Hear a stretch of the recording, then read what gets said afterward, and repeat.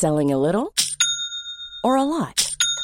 Shopify helps you do your thing however you cha-ching. Shopify is the global commerce platform that helps you sell at every stage of your business. From the launch your online shop stage to the first real-life store stage, all the way to the did we just hit a million orders stage. Shopify is there to help you grow. Shopify helps you turn browsers into buyers with the internet's best converting checkout. 36% better on average compared to other leading commerce platforms. Because businesses that grow, grow with Shopify. Get a $1 per month trial period at shopify.com/work. Shopify.com/work. Hi, I'm Daniel, founder of Pretty Litter. Did you know cats tend to hide symptoms of sickness and pain? I learned this the hard way after losing my cat, Gingy. So I created Pretty Litter, a health monitoring litter that helps detect early signs of illness by changing colors, saving you money and potentially your cat's life. Pretty Litter is veterinarian developed, and it's the easiest way to keep tabs on your fur baby's health right at home.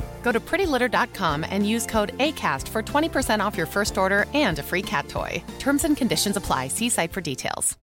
Since 2013, Bombas has donated over 100 million socks, underwear, and T-shirts to those facing homelessness. If we counted those on air, this ad would last over 1,157 days. But if we counted the time it takes to make a donation possible, it would take just a few clicks. Because every time you make a purchase, Bombas donates an item to someone who needs it. Go to bombas.com/ACAST and use code ACAST for 20% off your first purchase. That's bombas.com/ACAST, code ACAST.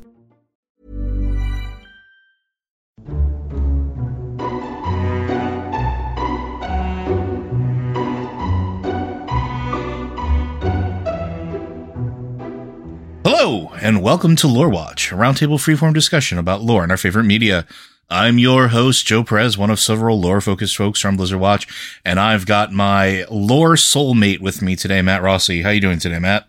I'm sorry, I was just distracted by her eyes. How luminous they are.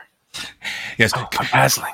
Contrary to the threads and comments that are apparently still going around randomly on the internet, Matt and I do not hate each other. We are actually very good friends.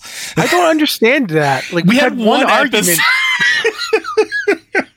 Do you not argue ever? I've been married for we're getting on to 20 years in a couple of years, and I'm sorry, we have arguments. It happens. Yeah. You know?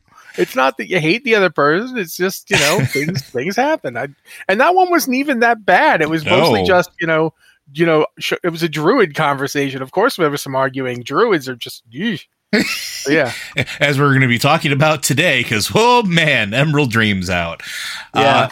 But we're going to be answering your questions. Now, I know I promised you guys that we were going to be talking about the next book, but Matt and I have had this thing called life happen to us, and I don't know about Matt, but I have not had a chance to finish the book. Yeah, I have not. But we will get to it as soon as we are done with it. We want to make sure we give it the proper attention, and I don't know about Matt, but I know that when I read those books, I tend to leave 1,000 notes behind of things that I want to talk with and connective tissue. I don't actually leave notes because I'm terrible about that kind of thing. But what happens is that I'll have moments that just kind of stick in my head like sand, like in gears, and I just have to think about them just constantly. Like, it'd be basically like scene of me going through my life, like sitting in front of a mirror, brushing your teeth, going, "What the heck was that whole thing with the fire elemental?" And later on making dinner. I don't understand how they even got to the Emerald Ring. Then you cut to like me outside playing with the dog, and I don't understand fire. What is the point of So that's it is accurate. That's the kind of thing that happens to me. So yeah, when we get to it, we'll get to it. All right. Well. Instead, we're going to be answering questions today from you, our wonderful listeners. As always, if you have questions for this podcast or any of our podcasts, I want you to go ahead and send those in. You can send those into podcast@blizzardwatch.com. Specify the show that it's for and any special pronunciation of your name. If you don't want to hit us up on email, you can hit us up on Discord. We have 2 channels set aside, one for everybody, which is our Q and podcast questions channel. Pretty self-explanatory there. Same rules apply. And then we have our one for Patreon supporters. As a way of saying thank you to our patrons, we give you first billing. If you toss it in there, again, tell us what show it's for and any special pronunciation. We tend to give you right of first refusal when it comes to your questions showing up on our podcast. So yeah, send those in. We like them. More questions for the question god. We're going to start with a question from Verdigree. Actually, 2 questions. 1. So that big light bulb in Halifal is clearly a holy equivalent to an old god, isn't it? Clearly slammed into the planet and burrowed down to corrupt the world soul with holiness. Clearly feast upon the souls of his loyal minions, the Arathi, who we are told are sworn to bring hope and their light to the deepest corners of the world. Clearly crash into a whole human city on its way down, healing and resurrecting them again and again as it crushed them against the earth, or maybe safe in a big holy bubble, dragging them down to the core. If this is something resembling an actual state of affairs actually is, then the Nerubians, who, as we're reminded, forsook the old gods, are in fact the ones protecting the world soul from corrupting influence, or were until the deal with Xal'atath. She really is the type. Queens, Modgood, Sylvanas, Ajara, and now Ansharak. Did they use the word conscripted, though? Voices in the cinematic, the caption says, the voice Anduin hears the world soul, but my first thought is not to trust that and wonder if it's actually Xal'atath, a fifth old god, or a Naru Colossus, whose voice do you think it was? So let's start with the first one, the Arathi. No idea, right? I mean, I have theories, but I think they're way the heck off. But I would agree. Theories. I think the Caps was Verdigris having his own tinfoil hat moment, but I'm interested in your theories. What do you have one that you're willing to share with us today? Yeah, this one isn't necessarily going to answer the question, but it does kind of tie together some things. The first thing I thought when I saw that there's a giant light crystal being kind of an artificial sun in an enormous cavern underground, the first thing I thought was Leaf Shadow. Interesting. And the other Atomai crystals. Yeah, I was thinking Atomai crystals. That was interesting. And when I thought that, I thought back to the bit in the Ashbringer comic where they're all standing around and he's got the piece that he pulled off of the Warlock that, some crystal he doesn't know where it's from, and he touched it and it withered his hand. The he in question is Alexandros Mograine, by the way. I'm sorry that I didn't put that up front. But we should also probably backtrack, though, for those that don't understand what Leaf Shadow is, just a little bit. It's a shard of Atomai crystal that was held by Restylon, I believe it was. It was Velen's friend. It was it was the way into, I forget, I think Talar? Yeah, I think it was the way into Talar. Yep. And essentially it meant a giant illusion around the city that it wasn't there. And the only way to get through it was Leaf Shadow. And Restylon had trusted both Orgrim Doomhammer and Thrall's father, whose name is escaping me despite the fact that Durotan. Like, Durotar's named after him. I can't remember his name because it's Durotan, dummy. Durotan and Grom had been friends of the Draenei. They met them when they were very young, and Velen met them and was like, yeah, these kids are all right. So they trusted them with the knowledge that Leaf Shadow existed, and thus how to get into Talar, which Durotan later used to destroy the city. That has been your brief introduction to Leaf Shadow. Yeah. There's a lot more, but much more. And when Alexandros Mograine was fighting in the First War, he went up against an orc necrolite who had this weird crystal. The weird crystal was like seething with powerful shadow magic. Mograine killed the dude, and then when he went to pick it up, it destroyed his arm. Mm-hmm. Like, his arm was now a withered, useless thing. He brought it to a bunch of other paladins, and he was talking to them about it. And one of them, I think the original Abendis, Bridget Abendis' father, was like, let's just destroy this thing. And he hit it with the holy light. And instead of it being destroyed, it changed. It absorbed it almost. Yeah, it absorbed the light and began radiating light. Put a pin in this for later. We're coming back to it. So the rest of the paladins were like, what's going on here? They all started hitting it with the holy light. And when they were done, and it was glowing like a little glowing, and the description is like a sun. And so when Mograine picked it up, the holy light went into his arm and healed it and restored him. And now he was fully capable of fighting again. The second they talked about this giant crystal being like a sun, that I immediately thought of that. And when they said the thing keeps randomly going out, I immediately thought about how it switched from light to dark and from dark to light. I think that crystal that is now inside Ashbringer is an Atomai crystal. It would make sense. And I think that the Atomai crystals, I believe they are parts of a Naru. I would agree, especially because the original Atomai crystal was essentially one solid chunk of white crystal that then was broken down, right? And it was on Argus. Yes. And it was there so long that the Draenei of the time, who weren't Draenei yet, they were still called the Eridar, they didn't know where it had come from or what it was. They knew it was old and they knew it was sacred, and that's it. And now, they just left it alone. And it was only when Velen went in and started basically saying, look, help. Anybody out there, help me make this decision. And the Naru responded to him through the crystal. And that's when we learned that the Atomai crystals had a connection to the Naru was in that moment. And which is why now we refer to them as an artifact of Naru origin. So when we're talking about all this stuff, we saw in Legion that there were prime Naru, like big, powerful Naru that bunch of other Naru descend from, essentially. And by descend, you're literally talking about like a crystal piece breaks off of them. They butt like an asexual organism almost. What if there's a Naru bigger than that? And it's literally inside Azeroth. And it's that Naru that is radiating light out to everyone because it doesn't have its satellite pieces. Well, and it would answer an interesting question though that we've been asking for almost 20 years now, which is why do Naru and why does the light care so much about Azeroth? Why is it there? Why does it seem to have such a concentration of power versus other places? While there are wielders of light throughout the universe and time and space, because that's a thing that we have to consider now, it does seem like there is usually an unfathomable number of light creatures that are drawn to Azeroth or things that have a direct connection to Azeroth. Could it be? Now, go ahead. Go ahead. And now let me go to stage 2 of what I'm thinking here. This giant crystal chunk is underground, right? Mm-hmm. It's underground and reachable through where we're going to get down to it, the Isle of Dorn, which is an island in the sea, right? Yeah. The islands tend to be the places that were the closest to the Well of Eternity when it sundered.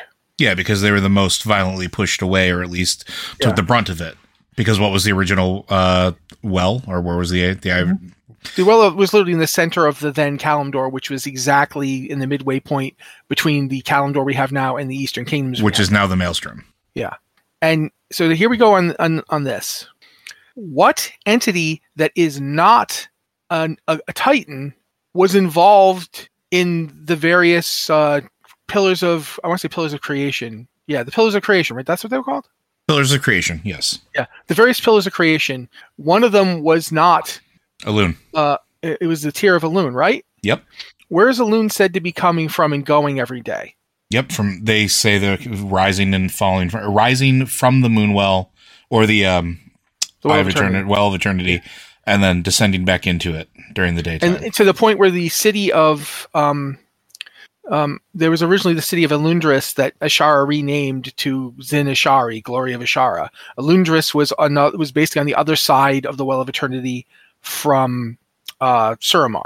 Mm-hmm. It was in kind of where Ashara is now, but obviously it's gone unless it's underwater. But whatever. Point being, now we start thinking about the fact that in Suramar was the gigantic temple of Elune that had a bridge that literally went across the Well of Eternity. Mm-hmm. And so it would have probably gone to Elundris. I start thinking about this. I start thinking about all this different stuff. And it occurs to me, when we saved, I want to say, I can't remember the name of the Naru that came for Illidan. Oh, I want to say Exhal, but that's not it. No. Go ahead. I will look it up. Yeah.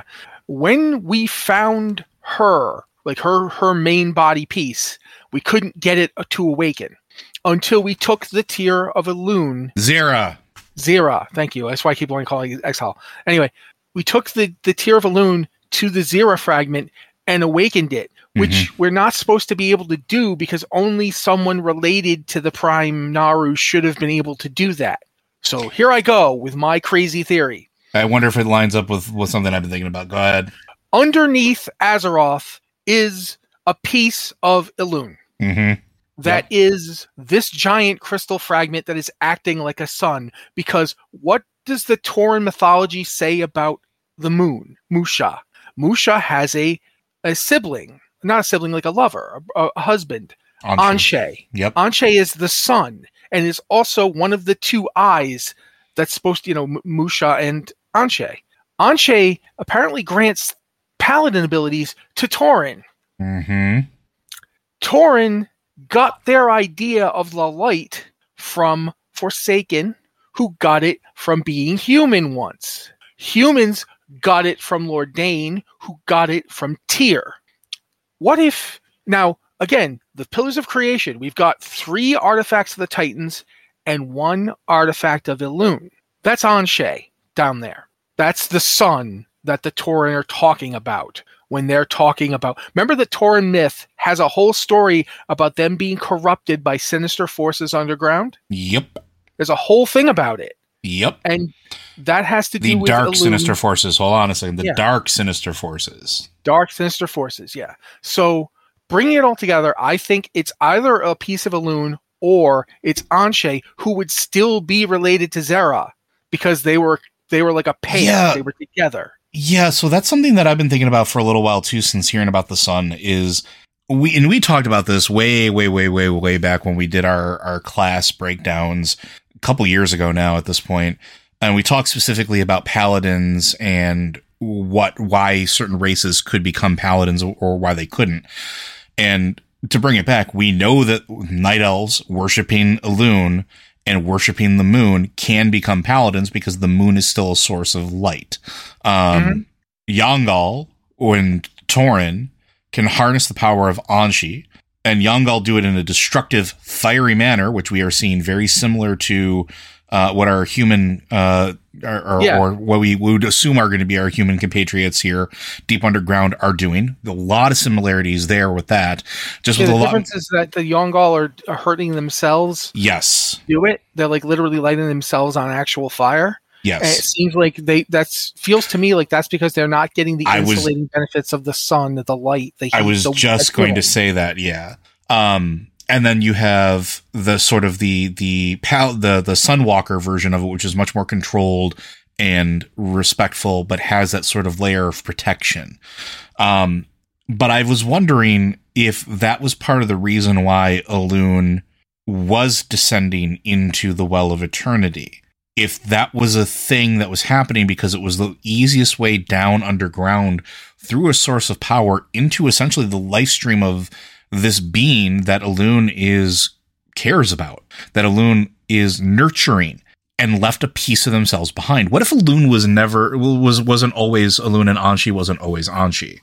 We talked about this when we compared them to Tathamet and the Diamond, and Anu, and how they split from one perfect being.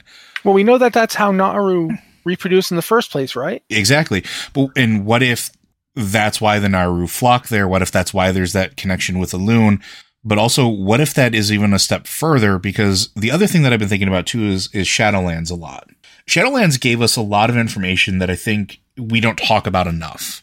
And it's the ordering of the cosmos on a much larger scale than the Titans. We often talk about the Titans. You know where I'm going with this? I don't know if I do or not, but you just reminded me of something. I'm just gonna I'm going ding, and now you continue. Yeah. This is what happens, folks. Thanks for a degree. So there's sort of trying to think how to phrase this coherently. We learned that there are these beings that sort of take up the similar role to the Titans. They are the pantheon of death. They have their roles. They're connected with it. They do what they need to do, and they sort of order their realms around them. The Titans essentially do the same thing. We also know that Elune refers to the Queen, the Winter Queen, as her sister. They are related in some capacity. They are aware of each other.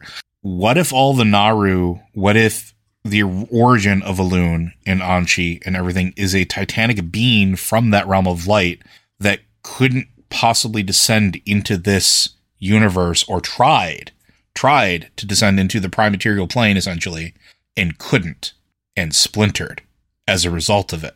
See, now here's where I think I'm different than you, because I don't think that it was a mistake. That it was intentional. Maybe that's what they had to do, the price they had to pay. Look at the Void Lords. Yep, exactly. Yep, I was going right there with it. Okay, go. The Void Lords can't enter our reality. It's too inimical to them. They can't be pure nothingness. Can't be in a place that has things. They can't do it. So what do? They break off pieces of themselves. Yeah, they rip chunks of themselves off and throw it into our universe. But they do it in a way that corrupts and bends and tears the things that they are exposed to. They're using the material of the universe as that's how they do it. That's their art, because they are limited in that way. The Naaru are limited in exactly the opposite way. They don't twist and bend the things of our universe, which is why what Zera tried to do to Illidan was so wrong.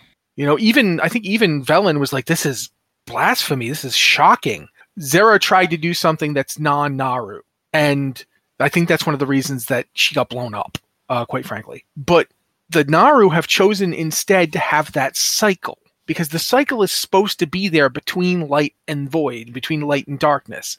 There's supposed to be a cycle. The old ones are beyond the cycle. They've broken it, and that's their transgression. The Naaru know that there's supposed to be one. And the reason they know this is because this is the price that they had to pay to get in, is they had to accept it. They had to go along with the cycles and nature of the world they were entering. And that's why I think, like when Joe was talking before, one of the things I keep thinking about is this simple idea. Anshe and Musha are described as lovers. Yeah. But that doesn't mean that that's what they are. Yeah, because that can mean anything. Any sufficiently close entity can be construed as lovers, right? Now, or it could be a mistranslation. Yeah. Imagine this. Like, think about this for a second. The Titans apparently respected whoever Elune is or was, to the point where they, the tear of Elune is one of the 4 artifacts. Where did Freya's soul go when it was ripped out of the body? Yeah, Elundris, a moon named after Elune. Now, if Joe was saying earlier, Anar. Yeah, you're right. But Freya is Anar's little puppet. But anyway, when Joe was talking before, I want you to remember that, with the things Joe was saying, because think about it this way: we know that the Void Lords are effectively the rivals of the Pantheon who don't step into our reality. If there's a light-based version of this, it would be greatly respected, and any of the fragments it threw into our reality would be greatly respected. If it basically plucked its eye out, for lack of a better word, because we're not talking about an actual being with a form as far as we know, but if you've got this thing that is the closest thing that Elune could possibly have to a child, that she sent forth her only offspring into our world, and that offspring is Anshe. Mm-hmm. Yes, of course she'd want to visit him. She'd want to send, she'd want to make manifestations. We know she can manifest in our world, right? We've seen her do it. The Night Warrior is one such example. So she can't just show up, but she can work through others. She can make manifestations. Of course it would want to descend into the world and see Anshe, because Anshe is being the sun for the Earth Mother. He's not the sun for the world outside that has a sun. It doesn't need another one. He's being the sun for inside the Earth Mother, which is Azeroth. And that's Anshe. That's what Anshe is doing down there. That's why the Titans and Elune work together, because they were kindred in their desire to, the Titans are more orderly, and light is not about order.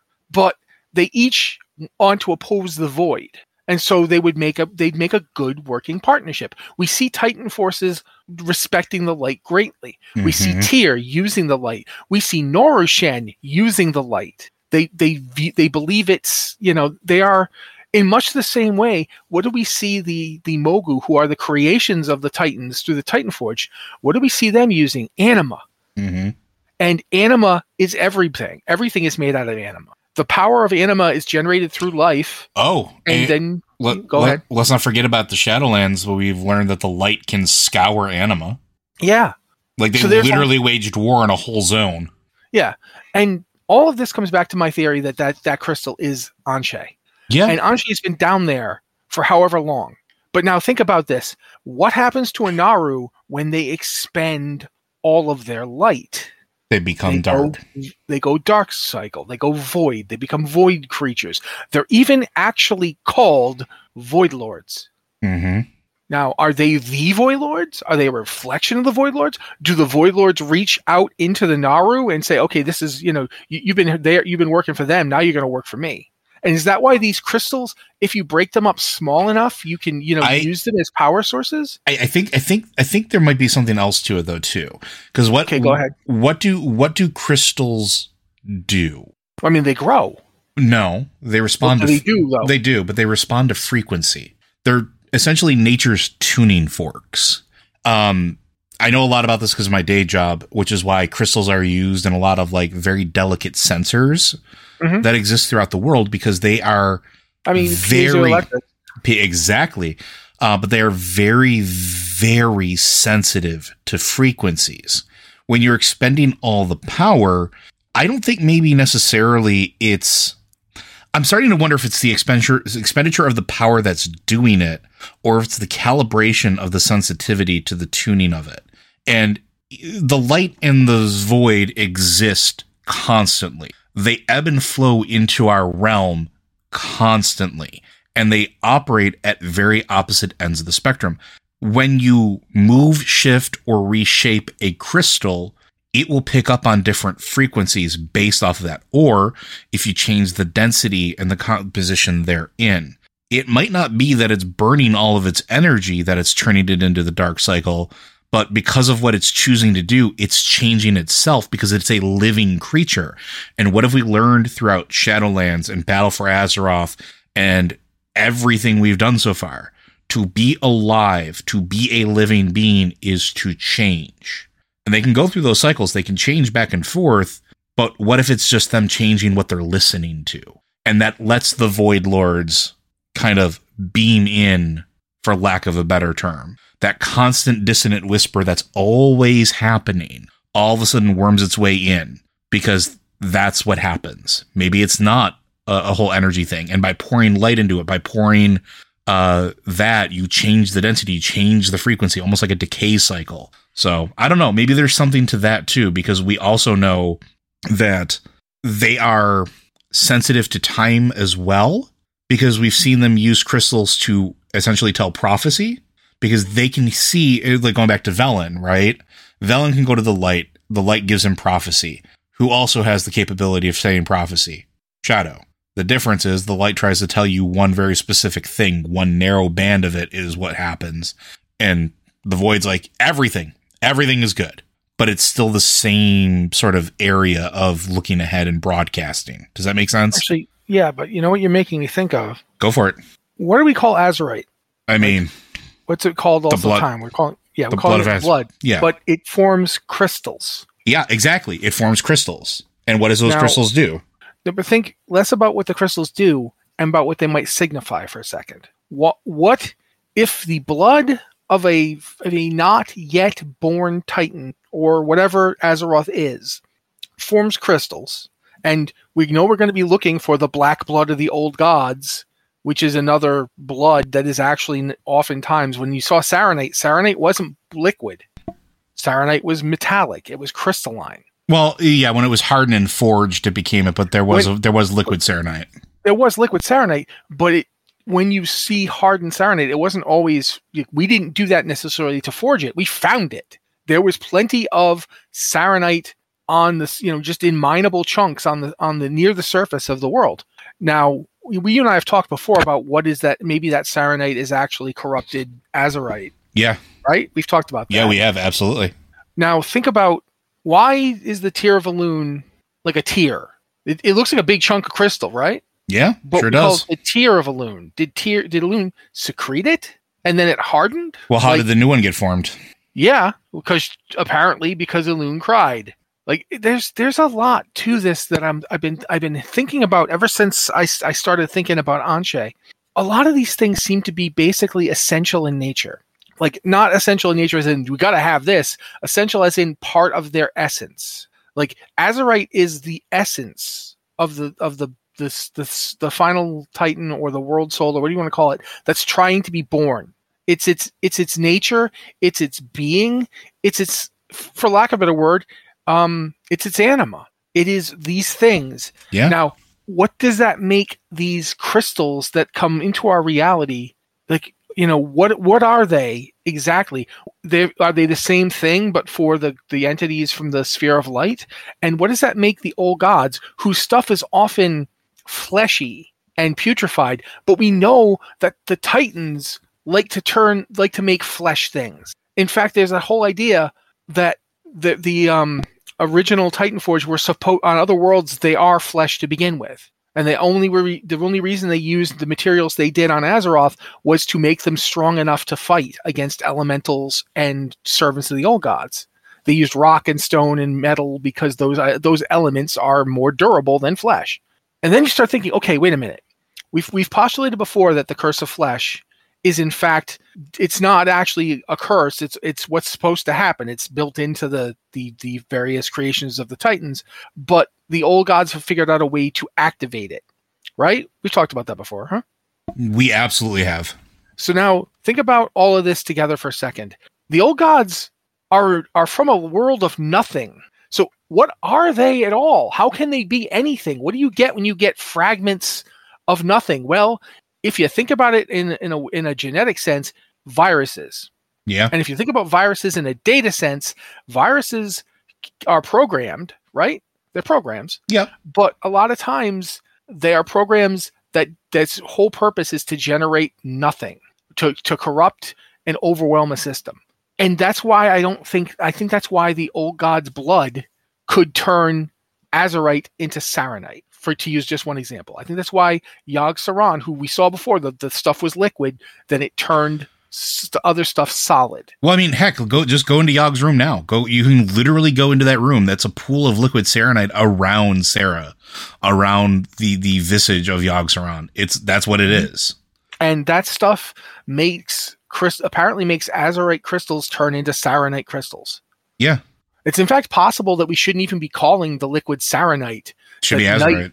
No, it shouldn't be Azerite. It should just be Sauron's blood, because that's fair.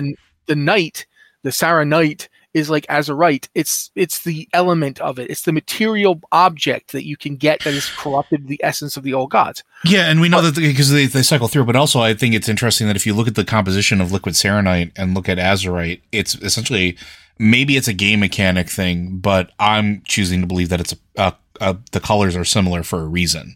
That the palette, like, it's essentially a 1-to-1 palette swap if you were going to the inverse color scheme.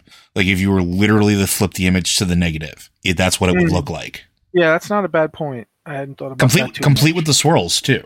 Yeah, the swirls I knew about, but because the yellows of the Azerite turn into that green spectrum. It's a very light green because those are, while they are adjacent, when you do, sorry, color theory folks, when you flip to the inverse, it becomes this bluish green because it goes from a very warm color to a very cool color.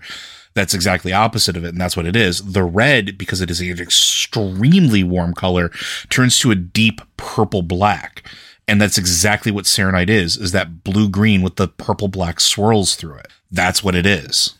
And so if you think about that from the perspective of what's happening to that crystal underground, we know it's closer to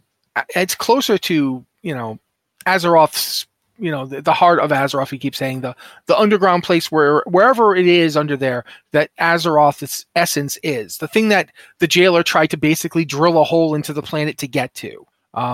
We know he's closer, but he's also closer to where the old gods are or were, to where that the blood of the old gods is. And if he's basically being overwhelmed, like, we'll go with Joe's analogy for a second here. If he's basically being overwhelmed because the area around him is full of old god chatter or void chatter, for lack of a better word, and he can't help but get it because he's a giant crystal. Yeah, more or less. So he can't help but hear it. And as he's using his power, so I'm working in my idea too, as he's using his power to defend these people and keep them safe, eventually he hits points where he's like, why am I doing this? Well, let's just look at Azeroth. Look at Azeroth and what we did, I think it was at the end of BFA, when we were dealing with Magni. and like going through and dealing with the nightmares that Azeroth was having. Why was Azeroth having those nightmares? What were those nightmares that were popping up? They were Old God. They were agents of the void. The things we were fighting were literally dark shadows of doubt given form. Why? Because the constant whispering and gibbering of the old gods and the void and the corruption is also something that Azeroth picks up on. The other thing, though, to think about when you think about that is that some of them were like, for instance, the legions coming, and it's easy to think maybe the old gods were just using that to their advantage, and maybe they were. But maybe we can go back to that thing Joe was talking about, where we say that this stuff tends to seem to be able to predict time. First off, the Titans can actually give you time powers, and if they have a connection to it, so right there, that's something to think about. But another thing to think about is we talked about Velen being able to see the future. We know that Anduin has in the past seen the future while talking to Velen. The two of them have seen the future separately and together. Why wouldn't Azeroth be able to see the future, even if it can't tell what's going on, even if it's not a fully formed being that can understand it? Why wouldn't it have that ability if these other people do? And now take it a step further. It's a being, a titanic being that has had the influence and touch of every single other member of the Pantheon in their respective facilities, in their respective specialties, piping into it over countless centuries. Hey, I'm Ryan Reynolds. Recently, I asked Mint Mobile's legal team if big wireless companies are allowed to raise prices due to inflation. They said yes. And then when I asked if raising prices technically violates those onerous 2-year contracts, they said, "What the f*** are you talking about, you insane Hollywood ass?" So to recap, we're cutting the price of Mint Unlimited from $30 a month to just $15 a month. Give it a try at mintmobile.com/switch. $45 up front for 3 months plus taxes and fees. Promo rate for new customers for limited time. Unlimited more than 40 gigabytes per month. Slows full terms at mintmobile.com. Hiring for your small business? If you're not looking for professionals on LinkedIn, you're looking in the wrong place. That's like looking for your car keys in a fish tank. LinkedIn helps you hire professionals you can't find anywhere else, even those who aren't actively searching for a new job but might be open to the perfect role. In a given month, over 70% of LinkedIn users don't even visit other leading job sites. So start looking in the right place. With LinkedIn, you can hire professionals like a professional. Post your free job on linkedin.com/people today. Of course it's going to potentially have that. The Eye of Aman'Thul was just kind of chilling out. Like, for how long? Over a well. Over the well. In what facility? Right next to what? The open wound that led directly into the deep places? It was literally right there. Like, the huge font of Titanic power over another huge font of Titanic power. But coming back to that, sorry. This is the part that I'm really trying to get to here. Think about for a moment. It's not just the Pantheon. It's not even just like the Void Lord servants and the old gods that have touched Azeroth. We don't know if it's been touched by anything else except for one thing that we absolutely know it's been touched by, and that's the Jailer. Yeah. Who is originally the arbiter of the Pantheon of Death. He is their Aman'Thul. Yeah, more or less. He's also their Sargeras. It's like if Aman'Thul and Sargeras were the same dude in terms of what happened to him. He basically turned his back on everything because he had visions. And what were those visions? Of things to come. Things to come, existence itself being destroyed. I just said before, there's a proper cycle to light and void, to the holy light and to the void. The idea of the fire illuminating darkness cloaking over, unknown things, blah, blah. My point here is just simply that the Void Lords broke that when they threw their servitors into our reality, when they created the old gods and hurled them not just into Azeroth. Azeroth is not the only world that's had them come to it. We even see that one of the things that Elun's champion has the power to do, the Night Warrior can destroy an old god and has done so. So they broke the compact by sending them in there. They broke something, and we know something that isn't them is coming. Mm-hmm. We've gotten glimpses of it, right? We've seen. That's what Zovaal saw. That's what Zovaal saw, and then what do we see the entire time of Shadowlands? What was popping through the edges of reality to consume? Devourers. And what are they? Are they not physical manifestations of something larger, a horde? Like, I will always liken it back to Tyranids in 40K because it's the most pressing comparison I can make, but that's like an obscenely large threat to all of reality because it just consumes. It just wants that matter, wants that energy. The void wants to unmake existence so that it can be back to being nothing like it was. But that's not what this thing wants. It wants to eat everything, and it can apparently even eat nothing. Mm-hmm. You know, that's the thing to really think about. What if there's like the first ones created our universe because there's a bigger reality far beyond even the various planes we see on the cosmic orrery. There's an out in that massive true void surrounding existence lurks hunger, and that hunger wants to eat everything. And together, the forces that we know of created in the way they were originally created are strong enough to defend existence. Yeah. But they're not together. The very fact that the Naaru can tune into to shadow might be an attempt to right the cycle. There's supposed to be a cycle. The fact that Fel even exists is apparently because of that cycle. Which would make sense, because what is Fel? Chaos, change. Yeah, it's entropy. At the same time that Fel often seems malevolent and evil, we know that Fel's real purpose is change, that it is a mutagen. It alters things. And that's the whole point of existence, is for things to change, as Joe pointed out earlier. So bringing it all back to the original question, which we have trampled all over like a herd of elephants here. You're welcome. Is that thing some kind of light-based old god? Yes. But not in the way you think. Yeah. It's not. It is here, not necessarily for us or to help us, but to attempt to fix something so cosmically broken that it's driving the Naaru to extremes. Like, for instance, what Zera tried to do to Illidan. Mm-hmm. That was not the right thing to do. It wasn't the good thing to do. It wasn't even the light thing to do. But it was what Zera saw as necessary. That she knew that they had to have Illidan. That Illidan had to be helping.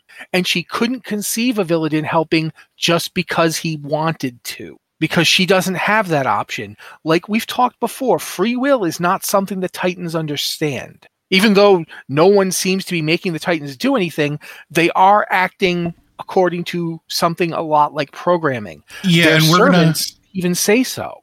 Yeah, and that's the thing. Like, we're going to find out a little bit more about that. We learned about that during BlizzCon with this next cycle of expansions that are coming out, not just in, the War Within. We're going to get beyond. Yeah, we're going to get that for sure.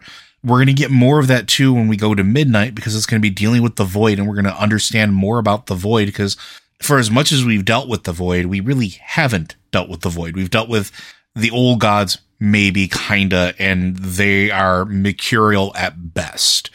But then we're going to get to the last Titan, or final Titan, whatever you want to call it. Like, I think the name's going to shift before it goes live. Just calling it now. Metzen even said that we're going to find out more about what the Titans' plans were, and it's not necessarily what we think.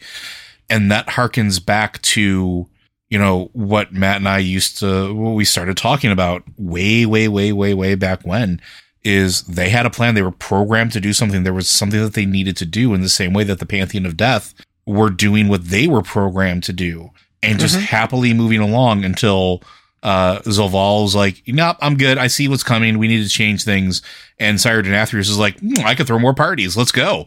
But they were content for the most part to kind of stay in their lanes and just continue to do it. And like, what did the Winter Queen say when we talked with her about what she knew about this realm and her birth, is that one day she just woke up and the realm was here, and it was as if it was always been there and it always been hers. And then the first life popped up, and I'm air quoting life here because it is the realm of the shadows. But then she just knew to create more, and knew where to direct the anima, and knew where to direct things to go back to where they were from if it wasn't to stay in the Shadowlands. Like, she just knew. And then we go to the facility of Zereth Mortis, and we find out, no, they are actually robots. They are legitimately forms given purpose with power and programming. We learned all about that through the Paco Paco stuff, which I love that little guy. But like, I don't think people talk about that enough. I think that's been sort of forgotten. Well, for that matter, I mean, if you want to see an example of what that means, they're not, when we say they are robots, what we mean is they are created beings. They are created beings. There are spare forms, much like we saw with the Watchers and the why can't I think of the name now? They're the like the Earthen and the Stoneborn and stuff like that. Yeah. I mean, another way to put it is to look at like the Consulars, because they looked a lot like the Consulars in that they were like beings that looked like almost like star pieces. And that's the thing that I kept thinking about in terms of going back to like all of this stuff. These things might exist in every reality. What if the Void Lords that we know about very vaguely are this thing for the Void, and they, like Zovaal, turned on it for some reason? They saw something coming and believed there's no point to fighting it. We can't possibly win. We should just wipe everything out and go back to nothing, and then we'll be fine. Well, and don't forget, Zovaal didn't even want to just wipe everything out. He wanted to rebuild everything in a stronger image, right? Because he believed that he could make it, like if he were in control of it, he could make it stronger. And here's the thing: he wasn't wrong. Well, we don't know. Well, no, we do actually. And not to go on a completely wild tangent, but I think this is something also that is important. His method was incorrect, I think, in the fact that he wanted to kill everything and go through. But look what he did with scraps of souls. Look what he created with those. And I'm not saying that this was a good thing, but he proved that he could take things that were weak or shredded or incomplete and turn them into, well, essentially raid bosses, things that required, a army of the universe's best champions in order to take down. Like, he had an army of these things that he was slowly building that sort of proved his point.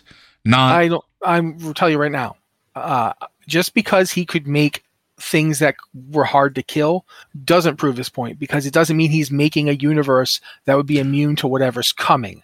You notice the few times we saw Devourers, like in raids, they stomped all over whatever the Jailer and Denathrius had to put up against them.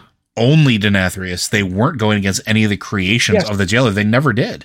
Yeah, but Denathrius was one of the Jailer's servants. My point is just, we don't know yet what would have happened in that matchup, but we do know this, and I think this is the important thing.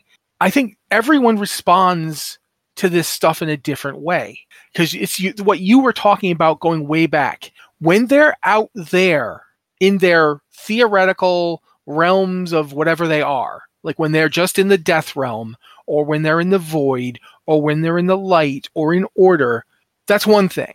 But when they enter into our reality, which is made up, and I remember you've made this point more than once, made up of all of those things kind of in contention and in coordination, because that's how the first ones designed it, to use everything. Mm-hmm. When they step in there, they go from concepts to entities. And when they become entities, they're quote unquote alive. Like I'm going to use the example of the Titanforged. The Titanforged are alive. Yeah. Because we know they are, because humans and dwarves and gnomes descend from them. At least. We're going to learn about it even more in the next expansion in the War Within, when we go and find the Earthen that have been existing for millennia on their own, that basically became dwarves. Independent. Yeah, and they can't reproduce. Why is that? We're going to find out. And that comes back to what I'm talking about, in that if being alive means you can change, that might be the problem that Zovaal had, was that he didn't understand that change is what's necessary. He wanted to freeze the cosmos, rip it back down. He basically wanted to do what Sargeras did. He wanted to go blank slate on existence and start over. And now he'll make it stronger. Except that, sure, it might be stronger, but it wouldn't change.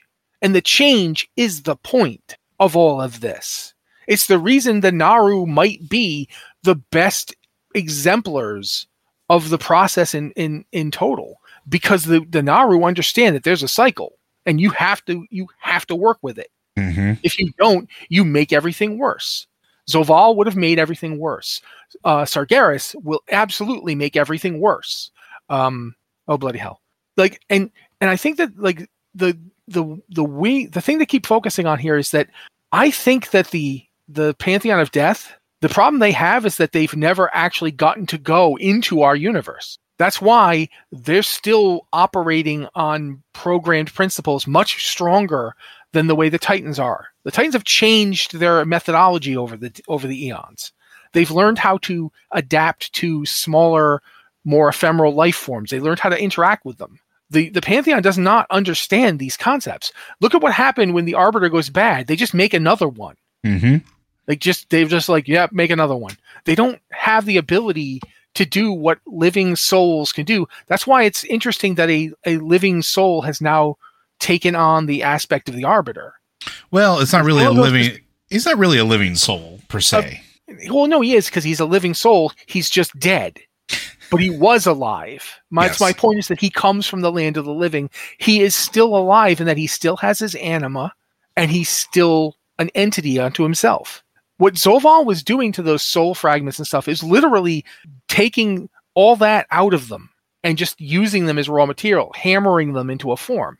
And I think that that's the mistake. It's the same mistake that Odin wants to make. Yeah, and okay, but there's a certain element of it. But I mean, and again, this is not me apologizing for Odin, because I always want to punch his smug, flamey face. It's one of those things where they're wrong, but also right, but they're right for the wrong reason. Yeah, I wouldn't even argue that they were wrong or right. I would argue that it's their perspective. I'm going to go to the Spider-Man video game for a second here. Nothing Dr. Octopus thinks is necessarily quote-unquote wrong. Mm-hmm. It's just that he doesn't understand his perspective is skewed. He's not thinking clearly because he's obsessed with what's happened and his revenge that he wants to have. He's no longer thinking about all the variables involved in what he's trying to do. In a similar way, I think that's true of Zoval. I think that's true of Odin. I think that's true of Sargeras. Oh, sure. It's the mistake of somebody who thinks, well, I know what's happening. I'm apparently the only one who sees the danger, and not understanding that A, you need to be able to change to do these things, but B, you also need to be able to build things. Yeah, and that's the thing. Like, the other thing that I think is interesting is like the aspect of it of Odin and the Jailer looked at it from a way of, this is raw material to be forged to the means. But the idea of combining the power to a unified front to confront the terrors that are coming is correct. Just not the way they were doing it, right? And that's what I mean. Like when I say that they're right, is that but again, I think it's because they understand what's happening. They understand mechanically. Yeah, but it's like how was I trying to put it? There's a very big difference between forcing a bunch of people to do something and getting a bunch of people to do something. Asking people to join together in a common cause tends to work a lot better than just press ganging everyone and forcing them to do it. Agreed. And one of the things that I keep thinking about is actually based on a mistake that I made while on one of these podcasts. It might have been the Blizzard Watch one, but I used the term Shanghaied, which is offensive because it basically turns Shanghai into a pejorative. The origin of that phrase. Well, our listeners never got to hear that, by the way. Yeah, but I'm telling them now. And because I'm telling them now, I don't think it's necessarily. No, you're good. You're good. You're good. But my point is, I didn't think about it when I said it. And Joe very, very rightly stepped in and said, "Hey, Matt, that's offensive." And that got me thinking about the roots of the word. The reason that the word was called that was literally because the British Navy was sailing up to boats that weren't part of the British Navy or even necessarily the British Empire and forcing the crews to become part of their force to take Shanghai. Those people were literally slaves forced to help conquer another people. Did it work? Yeah, it worked. But did it last? In this, it's one of those things that you have to think about. Anything you try and do is always going to have a consequence, right? Yep. And it's sometimes with the Jailer in particular, but I think with all of them, brute force is sometimes much simpler. And that's what he was going for. but it's kind of like Alexander the Great with the Gordian knot. Sure, he figured out a way to, he who unties the Gordian knot will become master of Asia. He cut it in half. That's how I'm going to untie it. Now it's not tied anymore, is it? Yeah, but you destroyed it. Now it's gone, man. We had this magic knot. Now we don't. And you'll notice Alexander's reign didn't last because that was all he knew how to do, was conquer things. He didn't know how to build with them. He only knew how to build atop them. And that's what a lot of this keeps going back to that in my head. And we are far off of what we were originally talking about. But yeah, I think you've got a really good point about that idea of complexity that you were talking about. Do you remember, like, going back a couple now, but you were talking about how all these things recombine in Azeroth's reality. Yep. And oddly enough, like, it never even occurred to me until just now as we were talking about it, but the fact that the Lich King has all those death machines built on top of Northrend that apparently reach down into the world itself, they actually touch Azeroth's world soul, means that Azeroth has been touched by the undead for at least 30 years. Oh yeah. It's a lot to think about, right? And it's interesting to see how far things have come from such this simple, very hard line, right and wrong that we started this game journey with and the story with. Dude. Go for it. Why did Yogg-Saron call himself the god of death when he was not from the realm of death at all? And why was the Lich King so willing to use Saronite in all of his armor and weapons and stuff when it was not from death but from void? And, why? Well, that's what I'm thinking. What if they were trying to... The old gods were, of course, always trying to get out. They were trapped, right? So they were trying to suborn that kind of stuff. But what if they were actually trying to get into... When the jailer recreates reality, they would be there. Exactly. They would be part of the building blocks of that universe. We literally just talked about this with N'Zoth and the reorigination device. The reorigination device, what does it do? It breaks apart the matter and recombines it. We didn't kill N'Zoth. We just made him a part of Azeroth. Sorry, did I say that out loud? Did I ruin it? Like, I've been thinking about this ever since that as well. It's like, that is the ultimate, it's their perfect end game. But this, you just made me think of something. Go for it. We keep we just made N'Zoth part of Azeroth, you said. Yeah. And we've been thinking about that as a negative thing, right? Yep. What if that was always the intention? But no, what if by making N'Zoth part of Azeroth, you make Azeroth the whole of N'Zoth? N'Zoth will now actually have something that he is. Yeah, well, so old gods are nothing. They are creatures of nothing. They are nothing beings. But now he's something. And what if that perspective that he brings, that everything is possible perspective, is now welded to, but this is desirable? Well, and that's exactly it, because now this is a thing that we've talked about before as well. When we talked about why is Azeroth the loci for all of these realms? What were the first ones doing? And we talked about this before. I think the first ones knew what was coming. They understood. I think they built the entire universe in the first place for it. Exactly, because they understood that here's the reality we have. Here is the universe. However, these beings from outside of existence seek to consume it. The only way to prevent that is to take the disparate sums of all of these spheres that have been created in the origination of the universe and to distill them down into one combined being or entity that is capable of harnessing everything in order to fight back. We talk about why Azeroth is important. Azeroth is important. We are born of Azeroth. And what do we have?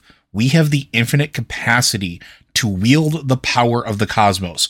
We can wield Fel and we are not necessarily mutated by it. We can wield Shadow and we are not consumed by it. We can wield the light and we are not burned by it. We can wield order and we are not stricken into madness of compliance by it. We can gaze upon the wilds of the Emerald Dream, which we are doing right now, and interact with it and cause it to flourish and keep it safe. literally, we've gone to the Shadowlands. We've walked through the gates of death and can touch and resist domination magic. We can resist the domination magic. We have the infinite capacity. And I said this before. I don't think Azeroth ever wakes up. Not in the capacity that we think it is.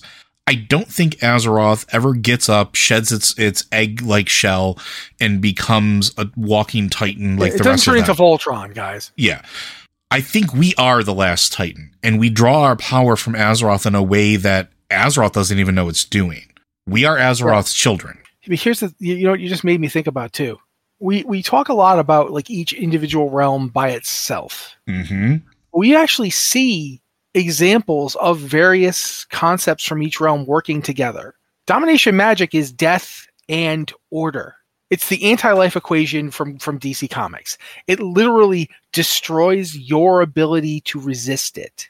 Yeah. It kills you as a thing that is in the way. Then we have light and life. Mm-hmm. We know they work together all the time. We see that. I believe that the holy fire that we're talking about in this expansion is that right there. It's life and light. And life working together. Now, light and life working together can actually be seen in Alexstrasza. Yep. When she breathes healing fire on things. Sound familiar? Yes, it does. Yeah, ask Bolvar how that feels. Yeah, well, it didn't work for him because he had the domination thing going on, which is order and death. Mm-hmm. You know, and I think it actually makes a lot of sense. Now, if you think about these recombining forces, what does it mean if you can use it all? If you could be everything, if you could be arcane and fell. I'm gonna throw this. For me, what it means is something that I think Liz would be very proud of. It's what happens or what you have to do in order to fight the Borg, essentially. Like you are able to call upon whatever you need at that moment in time in that particular fight. Because going back to the Devourers, going back to these entities that exist outside of time and space that are seeking to consume, that we think are heralds of this larger consumptive force that's coming. Or even pieces of it, because so far what have we seen? All these forces tend to be fractal. Yes, they do seem to be fractal. That's going to be a whole other episode because I'm looking at even their head sculptures now in my head, and it's definitely a Fibonacci sequence. Anyway, we are able to fight them. The individual components of the worlds can't. Those Devourers decimate anything in the Shadowlands that they come in touch with. Yeah. And, you know, Joe is actually correct, and I don't think they actually end up fighting anything from the jailer. But they do, you know, mess up anything else that they run into, except us. You know, so that's interesting to think about. There's so many more things I want to pull in here. Like I'm thinking about how this all refers to existence itself, like and what we know about existence in the Warcraft universe. But I mean, I actually think we're kind of like we've gone way into the weeds. We have, and you know what? I'm fine with it. And but like it also starts making me think that maybe the Titans were essentially failed experiments. Maybe they weren't programmed beings. Maybe they were other things that the first ones were attempting to do, and Azeroth is the only one that is actually accomplishing what it needed to do, which has become a place where all of these things touch because it is at the exact right cosmic location for all of them to touch. Whereas each of the other Titans, when they were born into the universe, were too close to one of the other spheres of influence and skewed a very specific way. I was hitting the wrong button this entire time I've been trying to respond. I don't think it's that they were failed experiments. I think that they weren't experiments in the first place because I don't think the first ones created any of these beings to just be mindless automata. Sure. They wanted them to be alive because life... Yes, because that's how things change. Mm-hmm. How do we get... I think that the first ones basically were creating the universe because they didn't know how to stop the Devourers. Well, they technically weren't alive, right? Yeah. Well, that's the thing, though. Like, we don't know why they're not alive. We don't know what happened to them. We don't know. No. That is the burden of cosmic entities, is what I'm saying. Yeah. The idea of a god-like being is that it is not truly alive because it does not have the capacity to change. Yeah, and for that matter, you know, they built a giant, you know, sepulcher for themselves. Why did they do that? Uh-huh. How did they make this reality in the first place? What if the only way they could make it was to basically expend everything they were to start it? You know what I mean? Yeah. What if the reason that the sepulcher of the first ones is in, I want to say Zara Mortis? Yeah.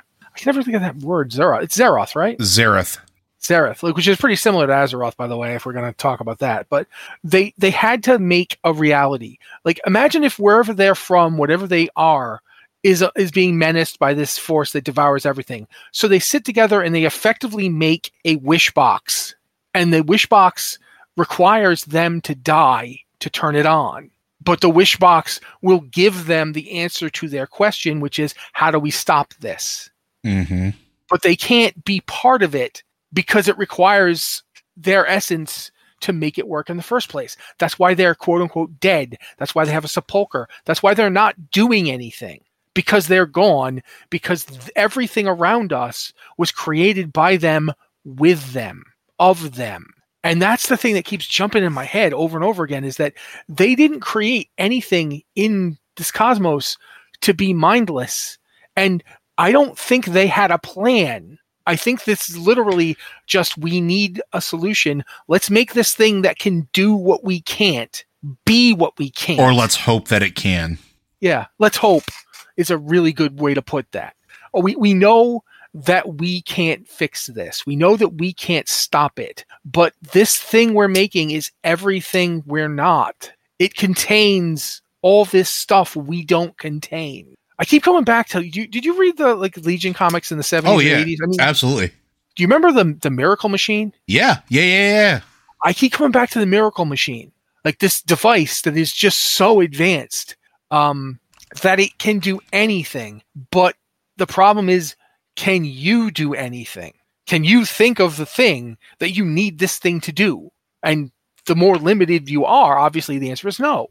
But it keeps coming back to me, this idea of the all of existence. We keep seeing it displayed as machinery, the machinery of death, the cosmic orrery, all these, because that's how we, all this stuff seems to be machinery to us. But also, not only that, but what did the grimoire say that we got is that everything is a matter of perspective. Yeah, and it even flips the map around. Yep. To show you that it's the map from the other direction. What if you shifted it another way? Like, what if you looked at it from a different angle? I keep coming back to this idea that going back to the original question that started all this, like, what is that crystal that's underneath the world? Eventually that it again goes fractal. It tears out to what were the first ones. Yep. Because what if the ordering, we know that the Naaru were created in the ordering of the cosmos, right? Because that's what it says in multiple books now. But we don't know what that really means. And we know that the Constellars aren't Titan creations. No, they're not. They exist in the universe already. Yeah, they serve the Titans, they assist the Titans, but they're not Titans and they're not servants. Like, what they do because creation wants it to happen, which means they feel an awful lot like first one creations, right? Yeah, or fractal essences of the first ones. That's where you were going. Good. Yep. I didn't have to say it. Well, I mean, that's where I was going with them from the beginning, man. We're on the same page. I love it. Yeah. That idea of the first one's left behind a book, essentially. Look, here, in the case of emergency, ask the star people, because they'll be like, oh yes, we should be doing this. Well, and because what did you say back before with the first ones, the ordering of the universe, the creation of the universe may very likely have been at the cost of what their very essence is, but we also know that nothing ever truly destroys or dies in the universe. Why wouldn't they leave a failsafe or a safety blueprint behind that happens to be a fractal part of themselves? And for that matter, it might be why Algalon was capable of stopping. Yeah, because don't forget, Algalon didn't finish. When you beat him, he's like, cool, I'm going to call this off now. And if he was a programmed entity that literally had to do that and nothing else, he would have just still pushed the button. Yeah, he could. There was nothing we did that actually prevented him from doing what he came to do. Yeah, he's alive. We didn't kill him. For that matter, we smacked him around a lot, but he could have at any moment stopped fighting us and simply engaged the device. Yep. He didn't have to fight us. And he acts like, he gets all tortured about it. I have felt nothing.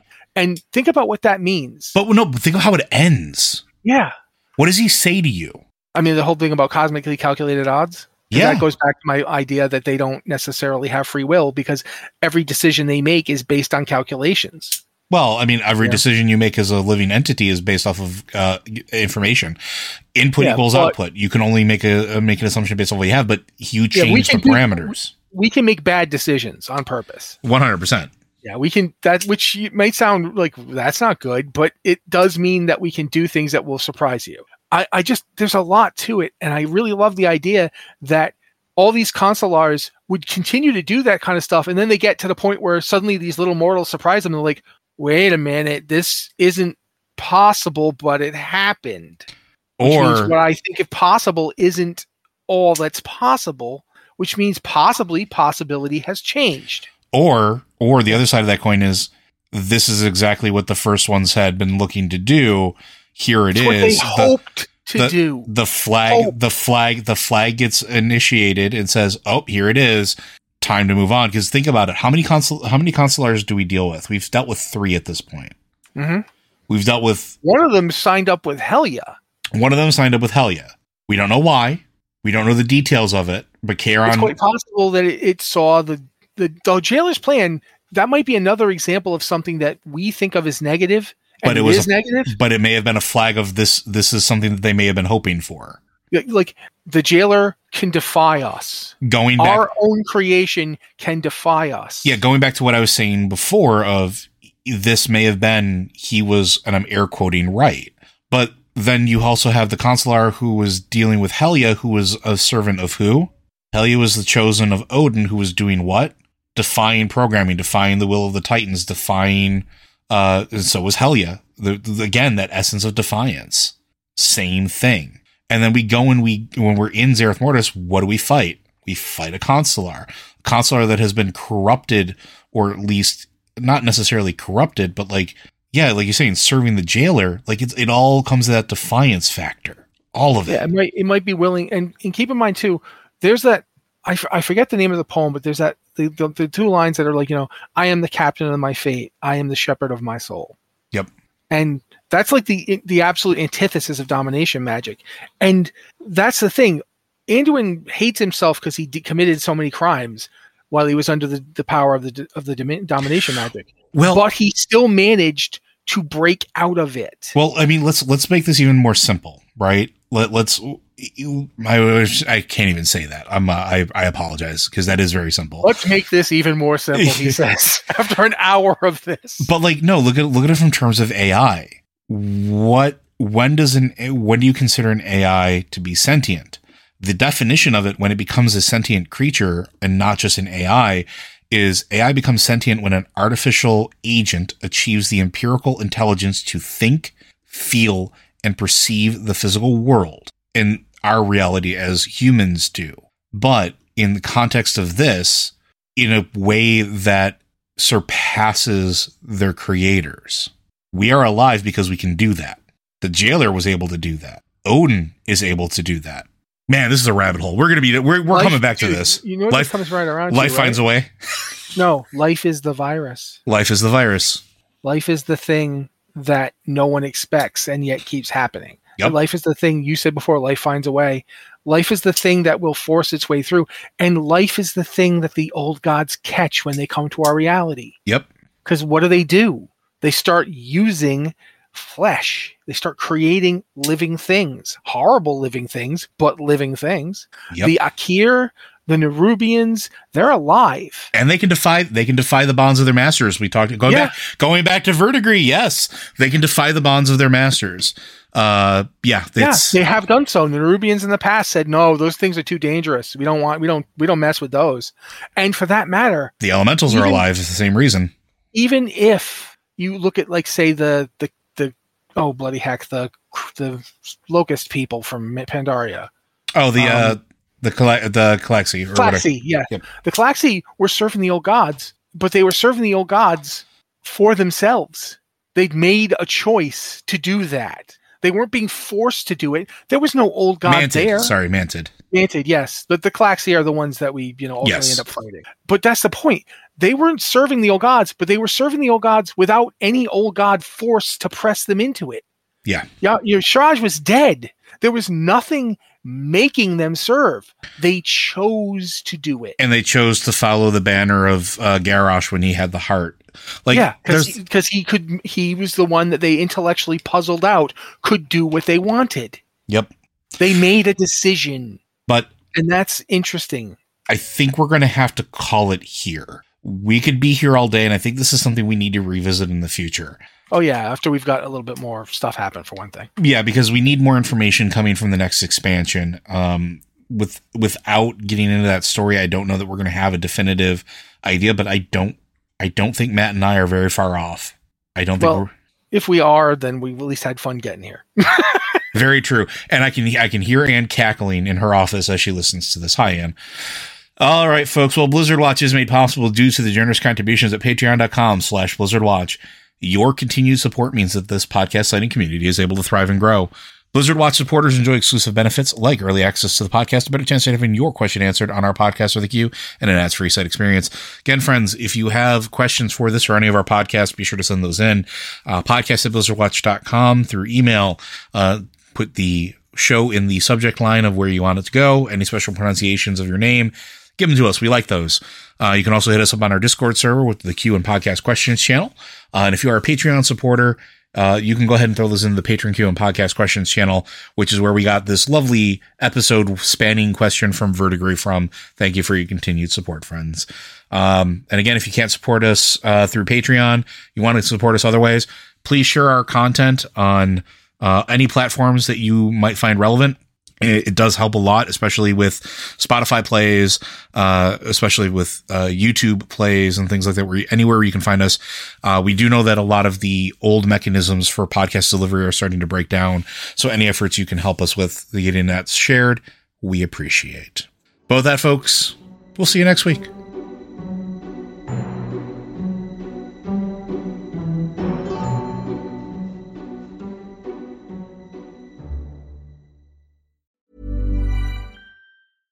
Selling a little or a lot?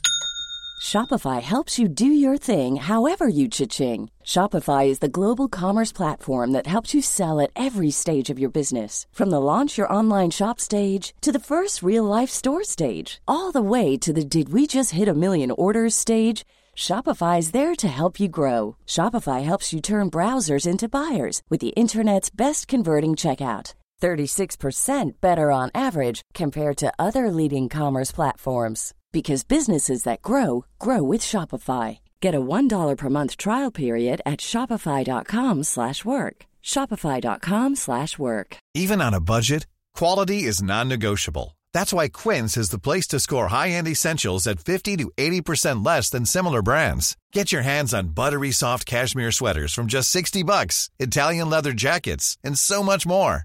And the best part about Quince, they exclusively partner with factories committed to safe, ethical, and responsible manufacturing. Elevate your style without the elevated price tag with Quince. Go to quince.com/upgrade for free shipping and 365-day returns. Hi, I'm Daniel, founder of Pretty Litter. Did you know cats tend to hide symptoms of sickness and pain? I learned this the hard way after losing my cat, Gingy. So I created Pretty Litter, a health monitoring litter that helps detect early signs of illness by changing colors, saving you money and potentially your cat's life. Pretty Litter is veterinarian developed, and it's the easiest way to keep tabs on your fur baby's health right at home. Go to prettylitter.com and use code ACAST for 20% off your first order and a free cat toy. Terms and conditions apply. See site for details.